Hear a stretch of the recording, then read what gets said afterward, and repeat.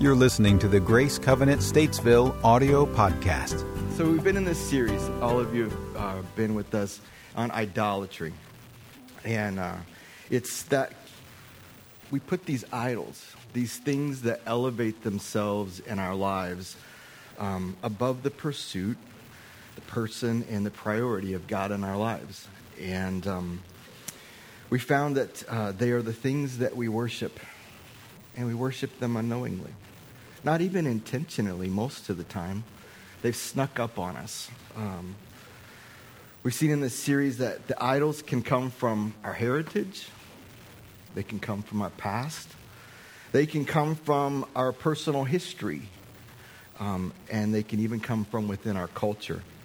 We've talked about how easy it is to take things that the Lord intended for our pleasure even, and that somehow we turn those and we begin to worship those.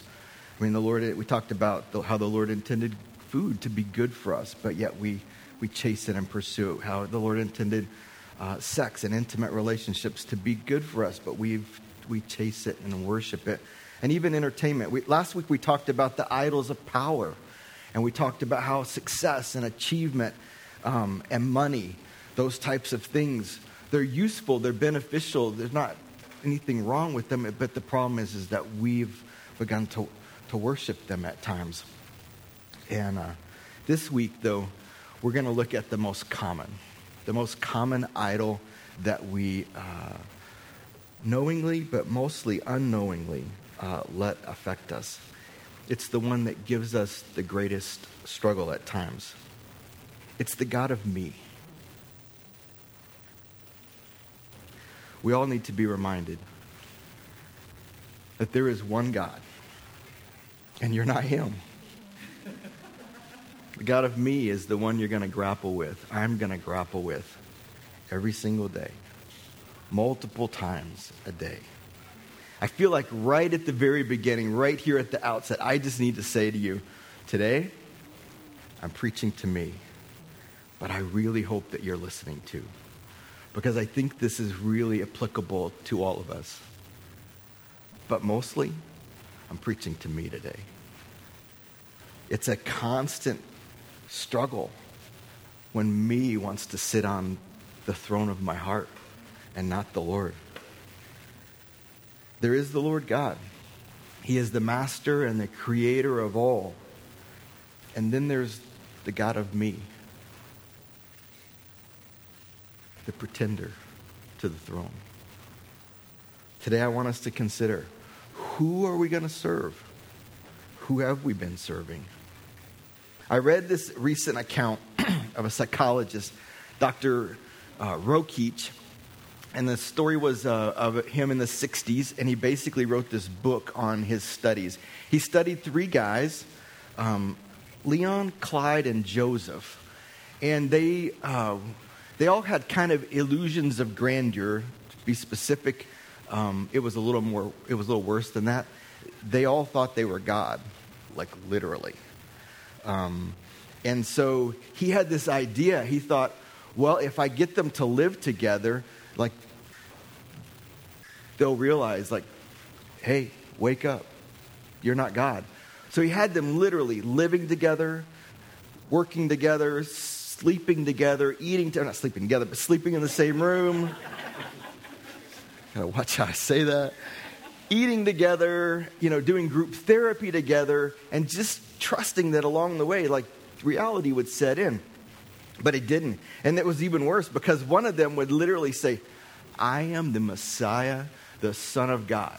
And he would ask them, how do you know? And he would say, because God told me so. And the other one would say, I told you no such thing. And then the third one would chime in, and it just kept going like that all the time, all this chaos, because they each thought they were God. And the crazy thing is they were convinced they were God, and those other two guys were just psych wards people. All three were. It was crazy and chaotic. 60 years later, and our world looks like that, though.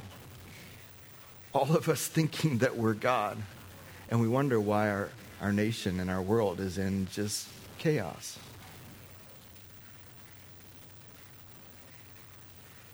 We process life today in a culture that tells you it's all about yourself. You've heard me say this before. We are the Burger King generation. You can have it your way, right? It's all about me. It's what do I want. There's even songs about that, about how it's all about me. It's all about, not about you. It's, right? It's all this. We all think it's about us. This generation wants us to think that you can have whatever you want. You can be, we tell our kids, you can be whatever you want to be. We build this and we don't even realize that the way we subtly are implying all of this. But it's not just this generation. It actually happened in the first generation. And that's why I want to take us to our text today. Genesis chapter 3. If you're following along in your notes, it's going to say 1 through 4. I'm adding a verse to it because I think it's relevant to our study today. Genesis chapter 3. He says this, "Now the serpent was more crafty than any of the wild animals the Lord God had made. He said to the woman, 'Did God really say you must not eat from any tree in the garden?' And the woman said to the serpent, 'We may eat from the fruit from the trees in the garden, but God did say you must not eat fruit from the tree that's in the middle of the garden, and you must not touch it, or you'll die.' 'You will not certainly die,' the serpent said to the woman. 'For God knows that when you eat from it, your eyes will be opened, and you will be like God, knowing good and evil.'" Now the challenge here is that there are 3 lies that the enemy really was trying to get over on Adam and Eve. The first is that God is holding out on you. See, he really was trying to create distrust in all of that. But the lie is that you're missing out somehow. If you can do whatever you want, but right, just doing it this way, you're missing out. The second lie is this: you have everything you need to be your own God. And the third one is just like it. And that is, what's important is you, not God. See, these 3 lies, I would love to say that just sounds like the rest of biblical history when the Hebrews were always running around chasing after some other idol. But it looks a lot more like regular history to me, not just biblical history. Now, I don't know every generation, but man, I started paying attention somewhere in around the 8th grade. I don't know what happened before that. But I do remember somewhere along the way them talking about in the 16th century, Henry VIII, he was talking about how he wanted what he wanted with his wives and all that kind of stuff. And he literally manipulated the whole church so that he could marry who he wanted to, one of his sisters, right? And divorce the other ones. And he kept doing these divorces and all that stuff. Why? Because he wanted what he wanted. And it happened again, like in the 18th century. I woke up around the 9th grade, and I remember this from that, is that there was, leading up into the French Revolution, right? Marie Antoinette, Louis the 16th, everything was about what they wanted. And they didn't care what everybody else, they didn't care that people were in disarray, their world was in disarray. Let them eat cake, it doesn't matter, right? Because it was all about what they wanted.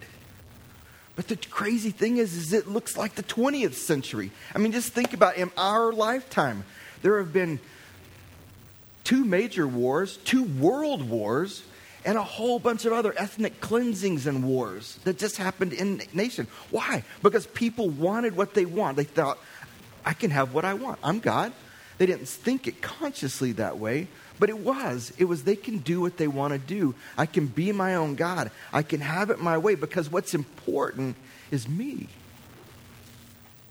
That's the lie. And it's right into our history. And quite honestly, it's not far off of our 2020 cancel culture either. It's what I want. It's about me. It's not about anything else. And if you want it to be about that, I'll cancel you out.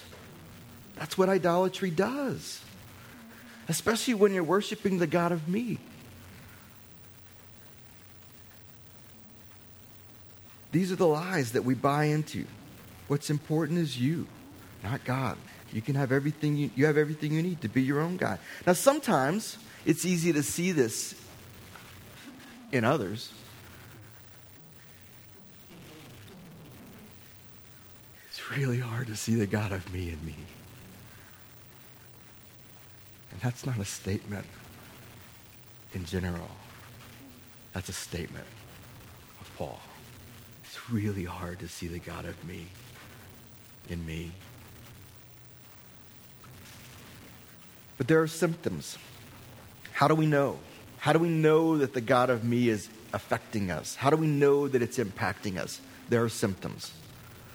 Symptoms that show up when the God of me begins to edge himself onto the throne of my heart. The first is arrogance. You're always right, and your way is the best way.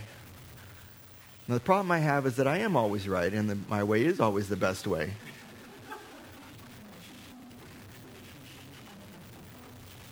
I am so preaching to myself today. You guys are laughing, but you have no idea how serious I am. Insecurity. You're consumed with what other people think about you. Do they know who I am? Do they know what I did? Do they know where I'm headed? Do they know what I'm going? Do they know what I'm worth? Do they know? Do other people know? It's so much sometimes even in our subconscious. But it's a symptom. It's a possible symptom of the God of me. Remind me to turn off all my reminders when I preach next time. Loneliness. You eventually run other people off because it's all about you. Friends come and friends go. Why? Because it's all about you. I know people like this. Sometimes I've been like this. But I have some people that I know is like they can only have one best friend at a time and then they're gone. Right? Why are they gone and they're on to the next best friend? Because it's about them. Self-seeking is another one. You're always placing your needs and wants above what others need and want. These are symptoms. Now I'm just going to tell you, because you are the few who showed up here today in spite of me preaching, you get a bonus one. Right? This is a bonus symptom that no other campus is getting today.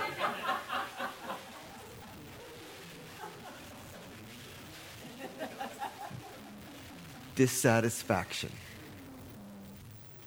Dissatisfaction is a symptom of the God of me trying to edge his way on. When you routinely or constantly are dissatisfied with others, their opinions, their beliefs, their political thoughts, their thoughts in general, their actions, their behaviors, their personal habits, their so-called results. When you're dissatisfied with what other people do and provide or don't provide, do or don't do, when we just find ourselves like always down, it's a symptom. Now listen, we've talked about these and we stated they are symptoms, and they are. And I would say just one randomly from time to time, one consistently.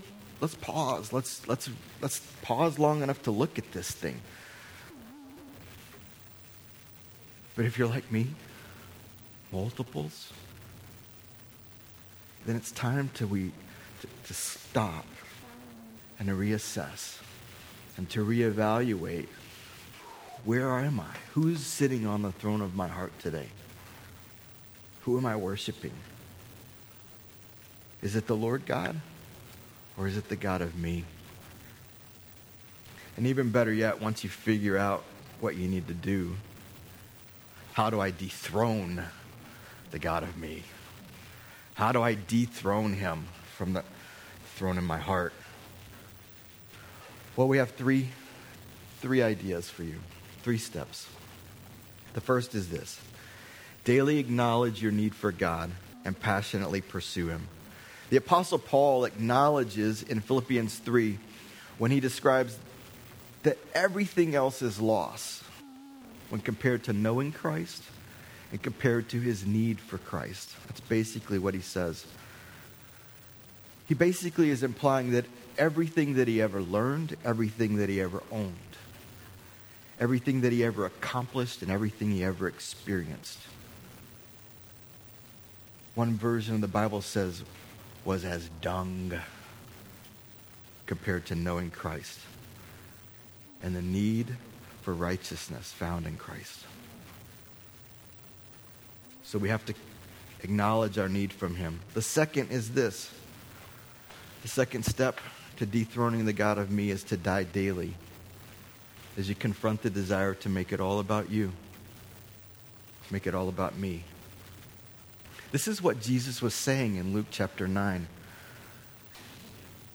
He said, whoever wants to be my disciple must deny themselves and take up their cross daily and follow me. For whoever wants to save their life will lose it. But whoever loses their life for me will save it. See, dying daily to our flesh, to the God of me, it's a decision. It's a daily decision. It's a conscious decision. It's a conscious decision to look at our condition and to do something about it. And it's a decision that we have to make over and over and over and over again. And then after lunch, over and over. Seriously. Now, I will tell you this. The first two steps, I find for me that the best way to deal with these is prayer. Out loud confession. I can pray in my mind and I can do that, but I'm telling you, it's way better. Even if it's low, whispered, mumbling, other people think you're mumbling. I'm not mumbling, I'm praying. I'm praying several times a day. Lord, I need you more than anything else. And I want you more than I want fill in the blank. More than I want acknowledgement, more than I want money, more than I want to be known, more than I want to be successful, more than I want whatever. And I choose to crucify my desires because it's not about me. Lord, I choose not to worship me, but instead, in the King James, I choose to worship thee. We really, really have to crucify our minds, crucify our flesh, crucify our thoughts, and the best way I know to do that is in prayer. And sometimes I just need to hear myself pray it, so I do it out loud. The last recommendation that we have this morning for dethroning the God of me is to seize the opportunity to serve, to affirm, or elevate others. See, when we intentionally focus on others, we're removing the focus off of me. And he doesn't like it. She doesn't like it. But it's good for us that we focus not on me, but on focus on other things. The Apostle Paul in 1 Corinthians chapter 10 says this. He says, no one should seek their own good, but the good of others. And in Philippians, he says this, do nothing out of selfish ambition or vain conceit. Rather, in humility, value others above yourselves, not looking to your own interests, but each of you to the interests of others. I think for me, this verse sums up, more so than the others, what I'm talking about this morning. So let's read it together. Can you put that back up, Janet? Do nothing out of selfish ambition or vain conceit, but in humility consider others better than yourselves. Each of you should look not only to your own interests, but also to the interests of others. See, I think it deals with, we see how vain and how the me is in that, but it also deflects it, moves it off of, and pushes so that what we're not trying to fulfill is ourselves, but try and work with others.